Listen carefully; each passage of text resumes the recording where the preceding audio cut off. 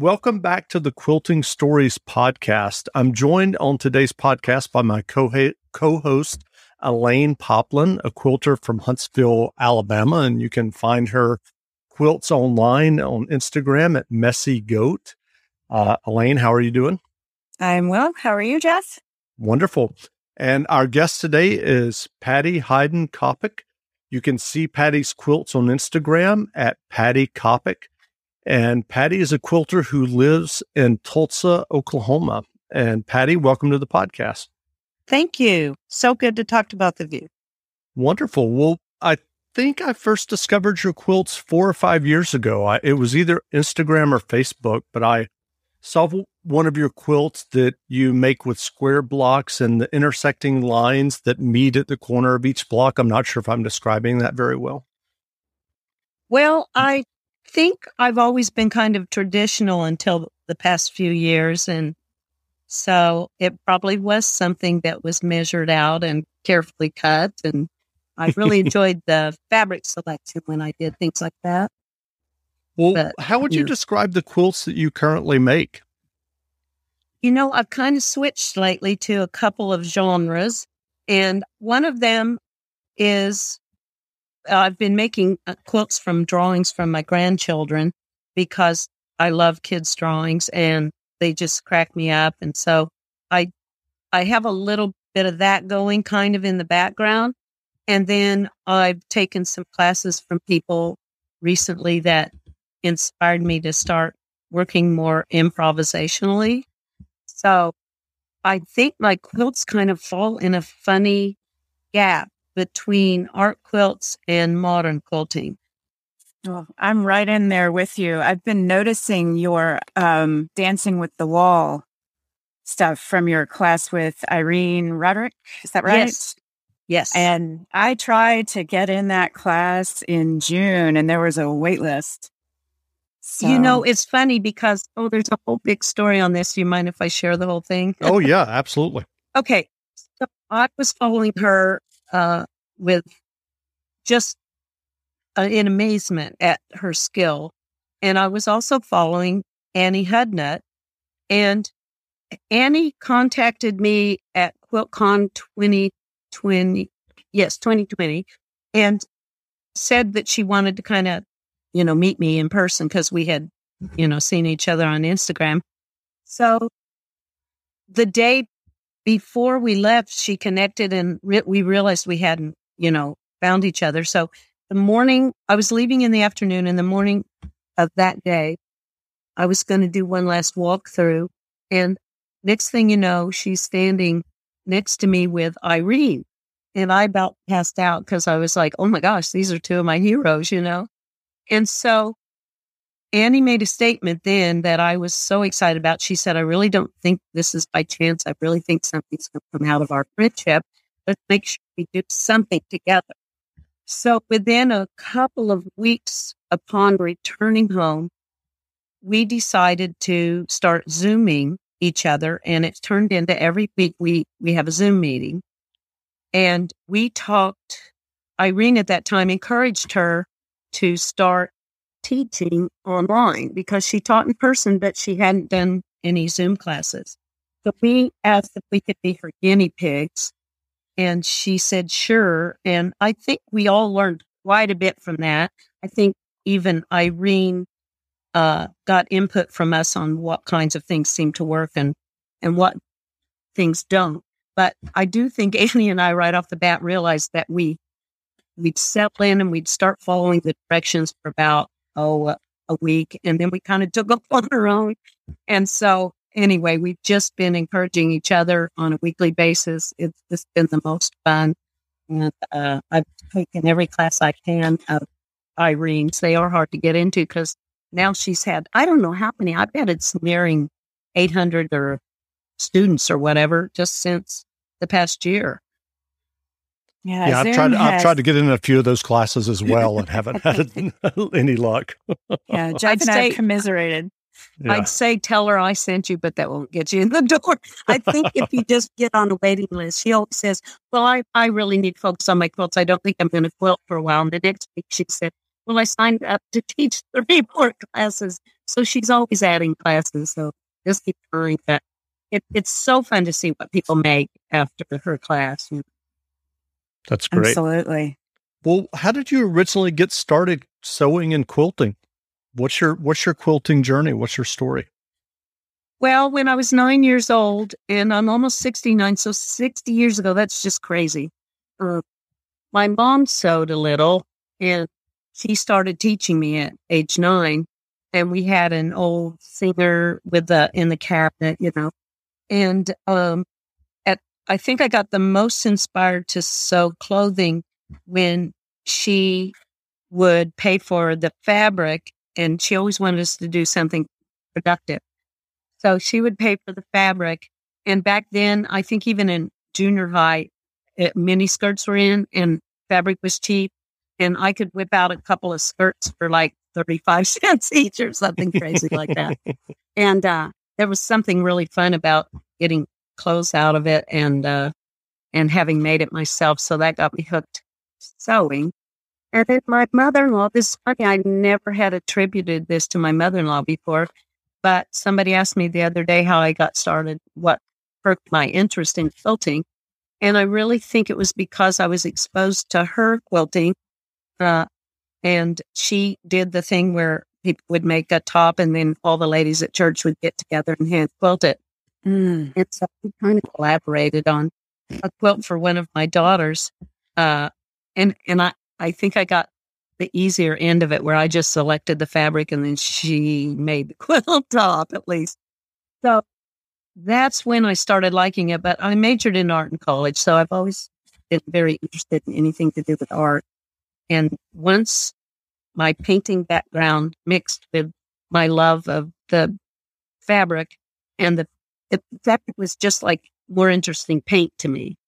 So the minute those joined, I was just done. I mean, I had to, figure out how to fix dinner while quilting because it was just took over my life. Yeah, I've still not mastered that one. Yeah. Snacks and fast foods probably for my kids, but yeah. Oh, goodness. What inspires a new quilt for you? In particular, do you get inspiration from what you see, or does it come to you at the end of a nap? Naps are good. That happens to me a lot. Yeah, sometimes it's like before I take a nap and then I can't take a nap because I'm too inspired.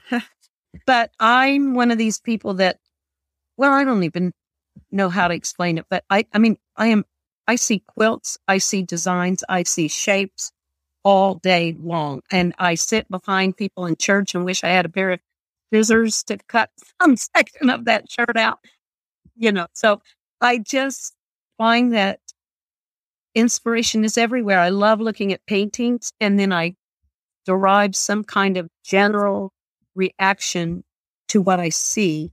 So what I'll do, let's say on a painting, is say, oh my gosh, that person was so bold.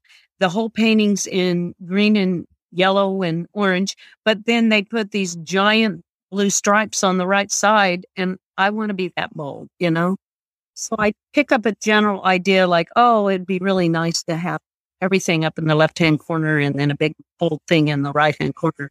So sometimes I write those general thoughts down, and sometimes I capture, screen capture paintings, quilts. My gosh, have you ever seen a nudibranch? Which is I better explain that, shouldn't I? What it is it's a sea slug, but there are hundreds of unique patterns and shapes and colors. And so at some point, I think I want to do a series of quilts inspired by nudibranchs. You have to look them up. Nudibranchs. Interesting. So do you have a lot of UFOs, or are you one of those mysterious quilters that plows ahead and finishes what you started? I wish. That's the way Irene is. And I nearly cry when she finishes one because I'm like, how are you doing this?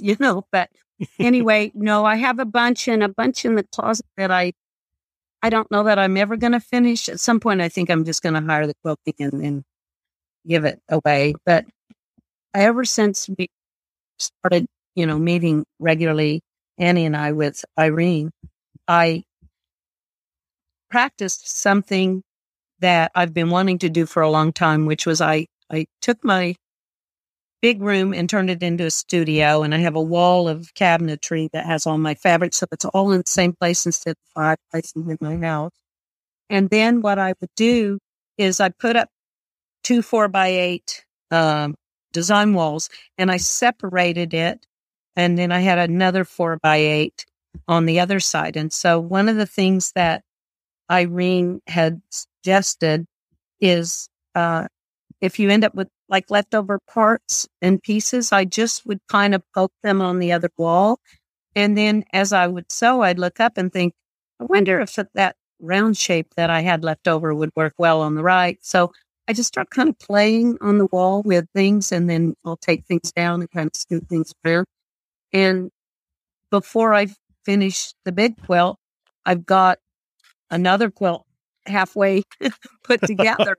I mean, I haven't sewn it together. They're just like a billion pieces that I have to navigate to figure out how to put together. But this is kind of what I've been doing for a long time now. So I have one quilt on one wall that I need to finish, and the other one was, I just went to the Joe Cunningham retreat on Madeline Island, and I took all the pieces that are left over, and I'm making some kind of really weird quilt with the thing I did in his class, and at the top it's going to be hooked with the thing I did with scraps. But yeah, I'm behind, and I have lots of tops.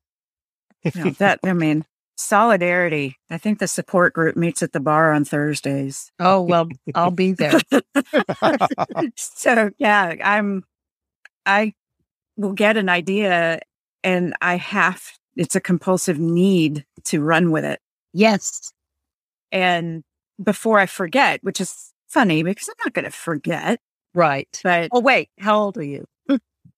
48 as of Friday. Oh, happy birthday. Oh, I you missed will your forget, birthday. though. I'm just telling you. Happy birthday. You will begin to forget. Well, I also carry sketchbooks with me absolutely everywhere I go.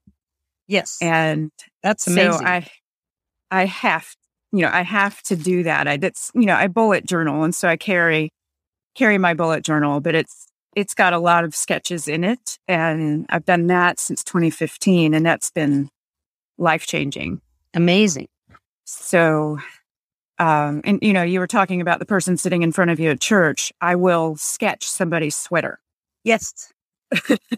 I while we're sitting there, my phone out and take a picture real quick. Yeah, sneak a picture. I'm sorry, I'm taking a picture of your back. I stopped a man on the street once. We have this Friday, first Friday art crawl in Tulsa, and a bunch of us had made a quilt, and this man walked around with this shirt on that looked exactly like the quilt.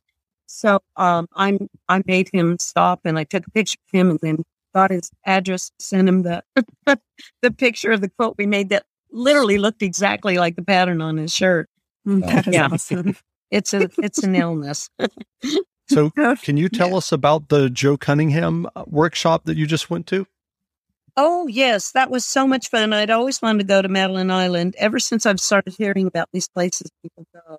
And I originally had signed up for somebody else's class 2 years ago or whenever, and then it got postponed, and then it, during all this, and it got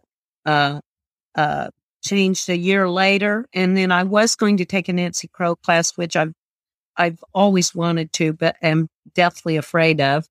And that one wasn't going to happen. So I combined the money from both, and I had taken from Joe 3 other times, 2 in Washington and 1 he came to Tulsa. And I knew it was just going to be fun. And my good friend Chris came, and oh my gosh, we're kind of together. We're kind of dangerous. We just never stopped laughing. So we just had a delightful time, and Joe was wonderful, of course, and the class was extra special. And I think just being together with a bunch of people for the first time in a long time was really, really good. Mm-hmm. I'm sure. That sounds good. Was there a specific thing that he was teaching, or what was? Well, if you've never taken from Joe, that question is really actually funny because Oh gosh, I don't even know how to answer that without sounding.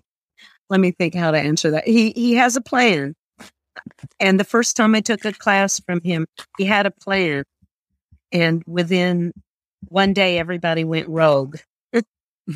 And so it seems like he's always in the position of saying, "Since you're not doing what I said," and so anyway, this time he had a technique for us to use that he had done most recently in one of his books. And it it I no, I didn't get very far on it before I was like, oh gosh, I wish I was home and I could choose different fabric, because I didn't send a box big enough of choices. And that's the one that I'm putting together with the little scrappy things. But then we started on another thing where we made a small unit with limitations. And that was really challenging. And then we were supposed to make it bigger. So I actually combined my small one with my big one. And now I'm appliquing some orange odd circle shapes over it. And I'm making it a little bit more moving. So Excellent. It sounds like my kind of class, though, for if everybody goes rogue. yes. So Yeah. because then I'm not the only weirdo sitting in the back not doing what's being taught. Oh gosh, it was. But I intentionally will sit in the back just because I know I'm not going to follow directions, because I never do. Yes. Well, And when I took painting lessons years ago, I remembered there was a point every time we would take from somebody that people just could not follow what they said anymore and just ended up painting it their own way. But you know what? This is the thing I think I'm learning being around Irene, and she's developed several kinds of classes. And one of them was, oh gosh, I forgot the name. I wrote them down so I remember. It was called Dancing Design. And I think instead of the original jumping off point technique that we learned from her, it was more to encourage people with what they were already working on or what they really like to work on. And we even ended up with a critique class, learning how to critique. And that was very challenging because I didn't realize how much my initial reaction is, I like that or I don't like that. And and we had to think through, I like that because of what reasons, and I don't like that, what's bothering me. So we found ourselves at the beginning. I found myself at the beginning, instead of saying, I don't like that area on the right, I had to come up with a way to say that. But I would say, I like, oh, it's interesting what you did on the right side that seems so different than on the left side. And then in essence, we kind of were saying, I like it, I don't like it. But it was really much clear way of critiquing, because then you kind of had to think of what's bothering you about that. And then how do you present it? So it's not your suggestion or your quilt, it's their choice, what they're going to do. So you bring up things like, to me, it feels a little imbalanced unless you meant to do that. So they get to do with it whatever they want at that point.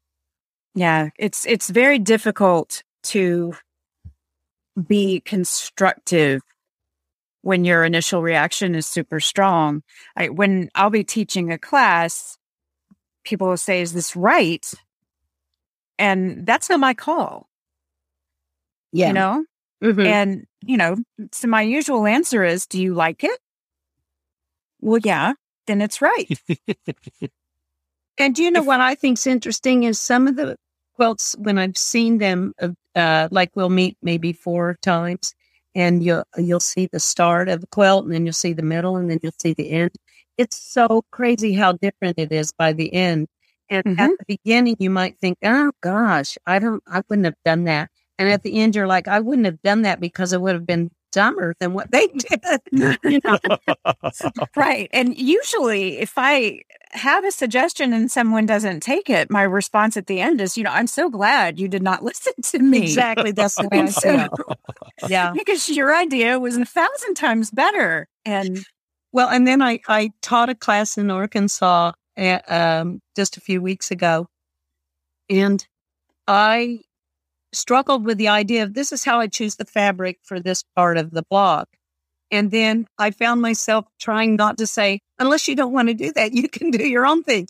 Because everything kind of came down to, well, make sure you line this up. Well, unless you don't want to line it up.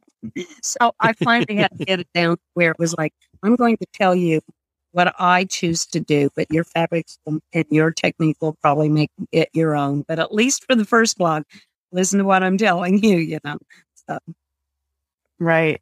And, you know, I love it when teachers show options. Here's how to line it up if you want it precise. And then if you don't want that, here's how.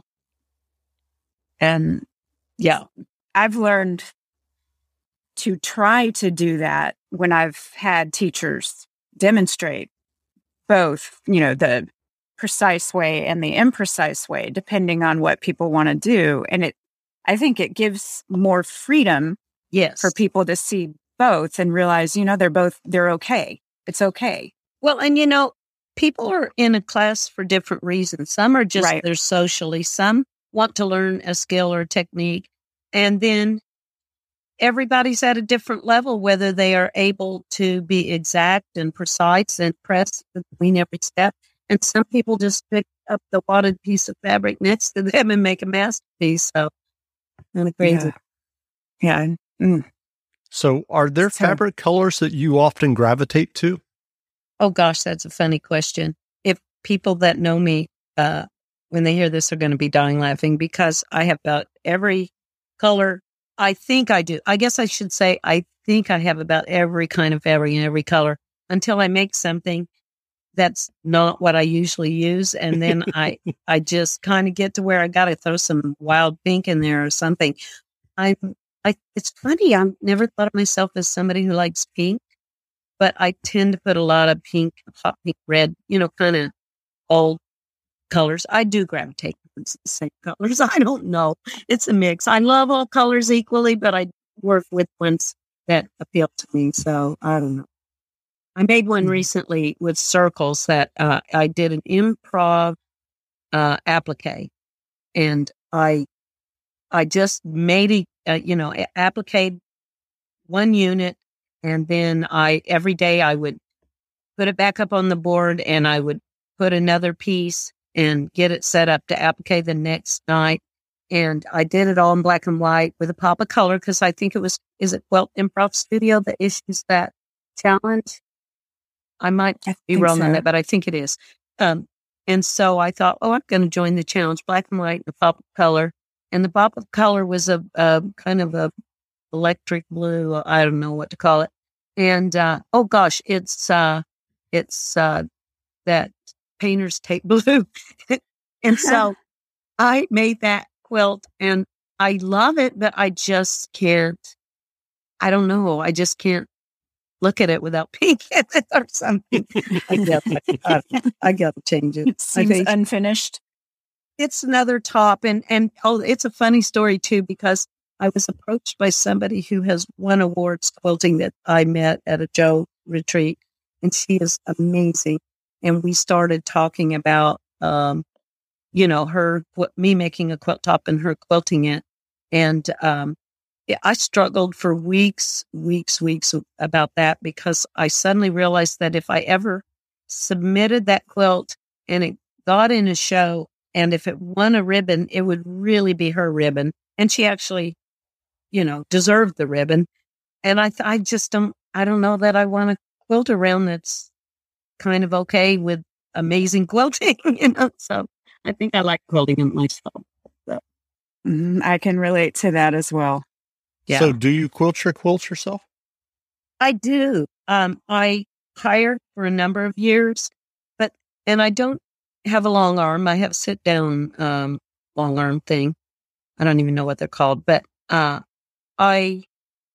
whole idea of it having to be continuous to me, I don't know. They just seem like they got into kind of a loopy thing. And yet there are people who do it fantastic, but I kind of like doing it myself, and I've come to appreciate it not being perfect because I'm not striving for perfection anymore. I'm just trying to enjoy the process. So it's a little bit of a combination of what will enhance the quilt and what can I do quickly so I can work on the next one. Yes. Yeah. I am also embracing imperfection because I am not a computer. Mm-hmm. And if I wanted a computerized looking piece, then I would own one. Yes. So Agreed. I'm right there with you. I'm right there with you. And some of it's an excuse and a way to, make my imperfections acceptable. No, I meant to do that. Yes. Yeah, I keep trying to come up with some way of quilting that is just that has like, horrible beginnings and endings, but looks intentional, exactly like you said. Oh, absolutely. I mean, I have one where my tension is just horrible because the timing on my sit down was just not right, Mm-hmm. and I couldn't get it to cooperate. But it was during a particularly high stress, high tension time in my life, and I decided to leave it. Yes, it's representative of what was going on, and that's great.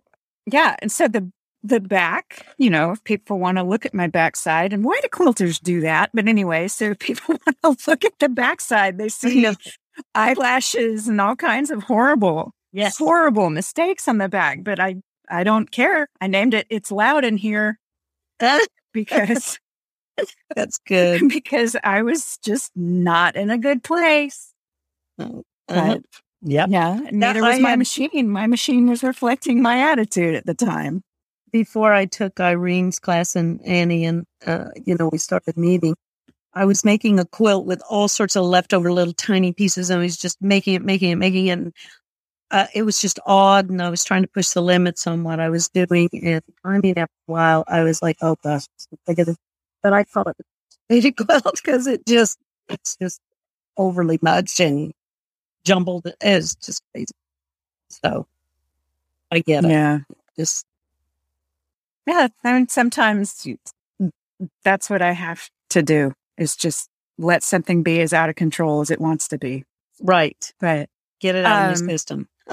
So I know you took classes you've been taking classes during the pandemic. So can you tell us some of the classes that you did take? It's funny because once I started meeting weekly with Annie and Irene, I was always working on a quilt that we were talking about, and they were producing theirs so quickly that I was like, oh my gosh, I better hurry, keep up. So I really had classes I wanted to, but I didn't want to break the, trajectory I was on. It was just so fun to do improv. I didn't want to break that up, Mm-hmm. So you had your own personal class. Pardon? I said you had your own personal class with Irene. I did. So don't tell her because I probably owe her thousands of dollars. It's our secret. Yeah. Yes. Yeah. We won't tell her. No. Irene, if you're listening. She's going to be listening because she encouraged plug your ears. Yeah. She's probably going to get sick of hearing her name mentioned every 5 minutes here. Oh, I don't know. She might like it. So I'm curious if you were talking with someone who is interested in making a quilt but had never made one, but maybe they're a little bit intimidated to get started, what advice would you offer them? Oh, that's so good. This is something I love to do. A while back, I actually would buy sewing machines at estate sales, usually a featherweight, and I get them all cleaned up. And then if somebody was new to quilting, I would offer them the machine at the price I paid. And I collect rotary cutters and things at estate sales. And I kind of like to get people set up. So I make them come over and they can pick from my stash, and we make a simple quilt to begin with. And then they kind of get hooked and go to the guild. I think once you're surrounded by other people, especially if you want to go to a quilt retreat. I'm talking about back when we had our quilt retreats. Sure. They had all the inspiration, all the instruction. People were happy to help them. I think get involved with a group of people that quilt one way or the other. That's my best advice. Yeah. And I love the idea of letting people pull from your stash because then they're not they haven't invested money that they're afraid to waste. Right. And so I love that. And it's fun looking at their quilts later. I mean, I have friends that have made probably 100 quilts since the beginning when they did come shop my stash. And I can still see, my fabrics in their quilts. So that's kind of great. fun. That's neat. Yeah, because then your quilts, you have memories in their quilts. Yes. So, And you know what? People are so thankful they buy you new fat quarters. So, like, please give them don't your bring ugly me stuff. anymore. Give them the ugly stuff and say, this is my favorite, but I want you to have it. People are going to know all your secrets, Patty. You have to I know. stop. It's scary. It's scary. So you said you have a sit-down machine. Is that, what kind is it? Well, first of all, I mean, I had a Bernina machine a long time ago when we lived in Minneapolis, and then lightning struck right outside our house and killed the garage door opener, TVs, and the machine. Oh. And it just they had to try to fix the inners of it. I had sent it to some place, and anyway, it just never worked right. So I bought a Juki, and I'm trying to look up. I wrote down the kind of machine. I love my Juki. I love it. I love it. I love it. And I know people get hooked on whatever they have, but it's like my best friend. And is that the one that you use for piecing? For piecing, TL98Q is, and I mean, they're newer ones. But I bought a Juki sit-down long arm by accident. And I was visiting a quilt store, and I saw that they said it had Juki on the outside. And I thought, I didn't know they sold Jukis here, and that was all they had left. And they had they were selling it to me pretty cheap, and it looked easy to thread because I was used to my Juki, and I trusted the name, and so I walked out of there having bought it. And the first time I tried to use it, I didn't know that it, how these machines you need to know the thread that they like. And they'll tell you which thread they like. Well, mine just kept saying, don't like that thread. Nope, don't like that thread. And it just kept breaking and frustrating me. And I tried to use guides, and I couldn't get a straight line with it. But I hear people love it so much, so I know it's just user error. I plan to get back to it soon. I've been saying that for 2 years. Yeah.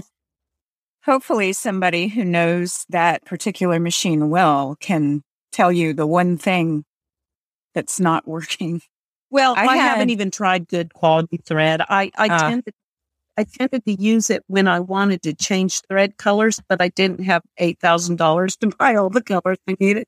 So I just I'm a real make-do person, so I tried to just use what I had, and I knew better, but I'm going to try it again. With I had some threads I have found, you've got I believe the Juki has where you thread it through sort of a twisted, front to back or back to front more than once. Yes. On the top of the machine. That's how my Juki straight stitch machine that I bought, I guess about 1.5 years. That's how it works. And I have to get out the manual every time I have to thread it. Mm. Yeah. Well, I had somebody come to a class, and they were having a lot of trouble sometimes, depending on the thread they were using. And we figured out that some threads, you only put it back to front, you only wrap it once instead of twice. Oh, wow. And I know that on my Innova, there's certain threads that I have to put around the tension disc fewer times or it'll break. Wow. So, yeah. So you get to know your machine, try all kinds of random stuff, and then write down what worked with that particular thread. And it may just be moody about that thread. Yes. So I had an HQ16 that hated glide, but my mom has an HQ16 that loves glide. So it's just so funny. I don't understand all of it. I don't either. But I think it was partly me and partly the machine. So we just had an agreement not to use glide. Yeah. So Okay. But on my Anova, it loves Glide. So go figure. Crazy stuff. So do you have a favorite quilt that you've made? Oh my goodness. I had my reunion and one of my classmates came over to my house because she really wanted to see my quilts. And she went through I had a stack because I had shown them at a guild. And she pulled out one that she thought was lovely. And she probably is going to hear this, so I'm going to be careful what I say. And inside myself, I'll just tell you what I thought. I thought, not giving that to anybody. I want it.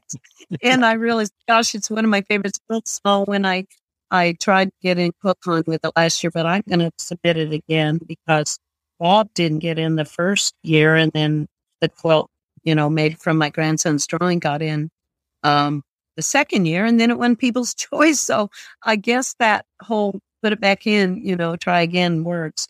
But after I did Bob, that quilt, I grabbed another drawing from my granddaughter, Kira, and then another one again from my grandson, Colin. And I'm just in love with these quilts made from the drawings. And so one of them, and I'm going to submit the quilt on there. They don't quite fall in the modern category necessarily. I don't know, but I just like making these drawings. So they kind of have my heart, I think, because it involves my grandchildren and it was so fun to do. And I love humor and it makes me laugh. So Jessica Big Skirt, I hope will make an appearance somewhere. And Sam and Pam, which was simpler than Jessica Big Skirt, but he's got such a dopey face and everybody has a comment on what they think their relationship is. And so I think those are just fun because there's so much more to them. So I'm loving those, but I'm not good with naming my quilts, but there's another one that I did with Irene that has lots and lots and lots of pieces in it. And it's kind of gold and black. And I threw a little bit of cream in and I got to name it before I submit that one. But that one I just love how everything came together. And so if people want to see it, they can hop on Instagram and look. Yeah, and your grandkids have got to just love that. Seeing their pieces blown up into a quilt. Yeah. They finally got to come and see them in person, or at least Bob, that quilt last Christmas. But my daughter will take a picture of Colin and he'll just smile and give a thumbs up. And I'm like, I wish I could have, I don't know. They just make art constantly. We're a crazy artsy family. My son's a full-time artist, Caleb, and then Aura, the middle one, makes jewelry and she's an artist. And then Audra, I said the middle one, or is, oh gosh, now I'm really going to sound old. Or is the baby. And then Audra is my middle child. And she's very, very, very creative in so many areas, but she has a salon. So we just live and breathe art and the grandkids live and breathe art. So there's just ridiculous amount of pictures I can probably draw from for future quilts. It's the best.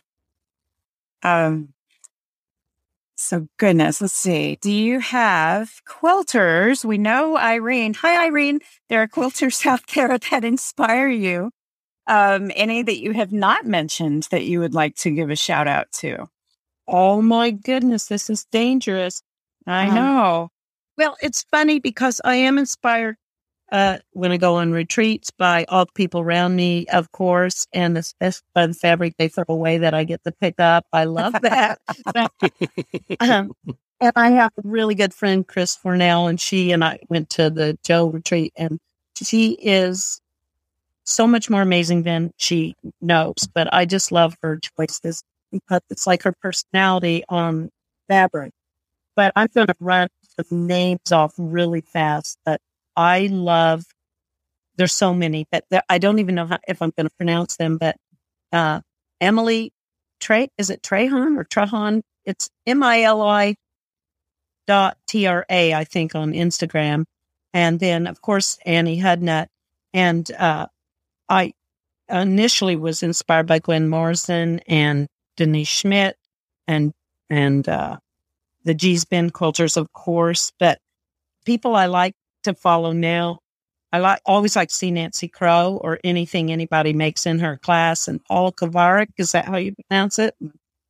Oh, the artist, Adam Pogue. Oh my gosh. Judy Kerfich, Kit Vincent, Susan Lapata. Is it Latham or Latham? Oh my gosh. She's my new favorite. Jerry Spelka, and the artist Raymond, I don't know how you pronounce his last name, Saa, and the last A has an accent. These are people that I constantly go back to and just absorb what they make and try not to copy anything, but try to gain something from it, But absolutely. Instagram's just wonderful. And it can be depressing because everybody's so amazing. And you're like, oh, and here I am throwing scraps from the floor together. And then it also can be inspiring at the same time. Well, just know that there are people that feel that way about you and think you're amazing and are scrolling through and halt. Just from personal experience, I know this. I'll see something and go, and then stop and look, and it's you again. Oh, wow. Thank you. Oh, so just know that you are in that category for some of us as well. I completely agree with that. It's funny because you don't feel it on, yourself, even if people tell you, but I'm going to take that today. Thank you. Yeah, you're very welcome. I'm being sincere. Okay. Thank you so much. Do you have favorite rulers or something, a notion that you could not live without? You've mentioned your 2 design walls. I think that's brilliant. Yes. But are there other things that you depend on in your sewing room that you'd like to share? I don't know the name of it, but somewhere in here, I don't know. I don't know the name of it, but Irene connected me with this product. It's like a dissolvable, it's like stiff, almost paper. And then you can cut it, and then it's got a little bit of fusible on it, but it dissolves eventually in water. And I like that for the crisp edge if ever I'm cutting a shape that's unusual. And then I have that crisp edge. And then I'm probably not going to wash my quilt, so it's not going to dissolve. But the one thing I love, love, love is hole punches. And I use those to punch cardstock that's about the thickness of when you used to buy magazines and have inserts in them. Those postcard, that thickness, I punch holes of varying sizes, cinch up fabric around it, and then I'm kind of on a polka dot thing lately where I want to add dots to everything. So I'm making baggies of polka dots. But that hole punch is kind of my fun thing that I use all the time now. Is this a bigger hole punch? I have varying sizes from different, from craft, the section of the paper crafting things. Have you tried the Applipops? I have seen them and I have wanted to, but this is where I get hung up. I'm real tactile. I like doing the thing I've done a long time, even if there's a better way. I understand, but you're talking about the cinching up around it. You can still do that. It's what's beautiful about the Applipops. Jeff can tell you this, and if you scroll back in my feed, you'll see it. But I'm making a 3-dimensional Christmas tree, and I appliqued over 700 dots in all, because I'm insane, in all different sizes onto equilateral triangles before I sewed the whole top together. Oh, yes. Yeah. So I had to find a faster way to do it because I had this idea and I had to do it. It was compulsive. And I bought those and oh my goodness, it made it so I could get to the fun part sooner. That does sound good. And you use a starch probably, don't you? And I do. How big do those circles get? The largest one is 2.5 inches in diameter. The smallest one, I believe, is a 1/2 inch, maybe a 3/4 inch. And how much But are they paying you for this commercial?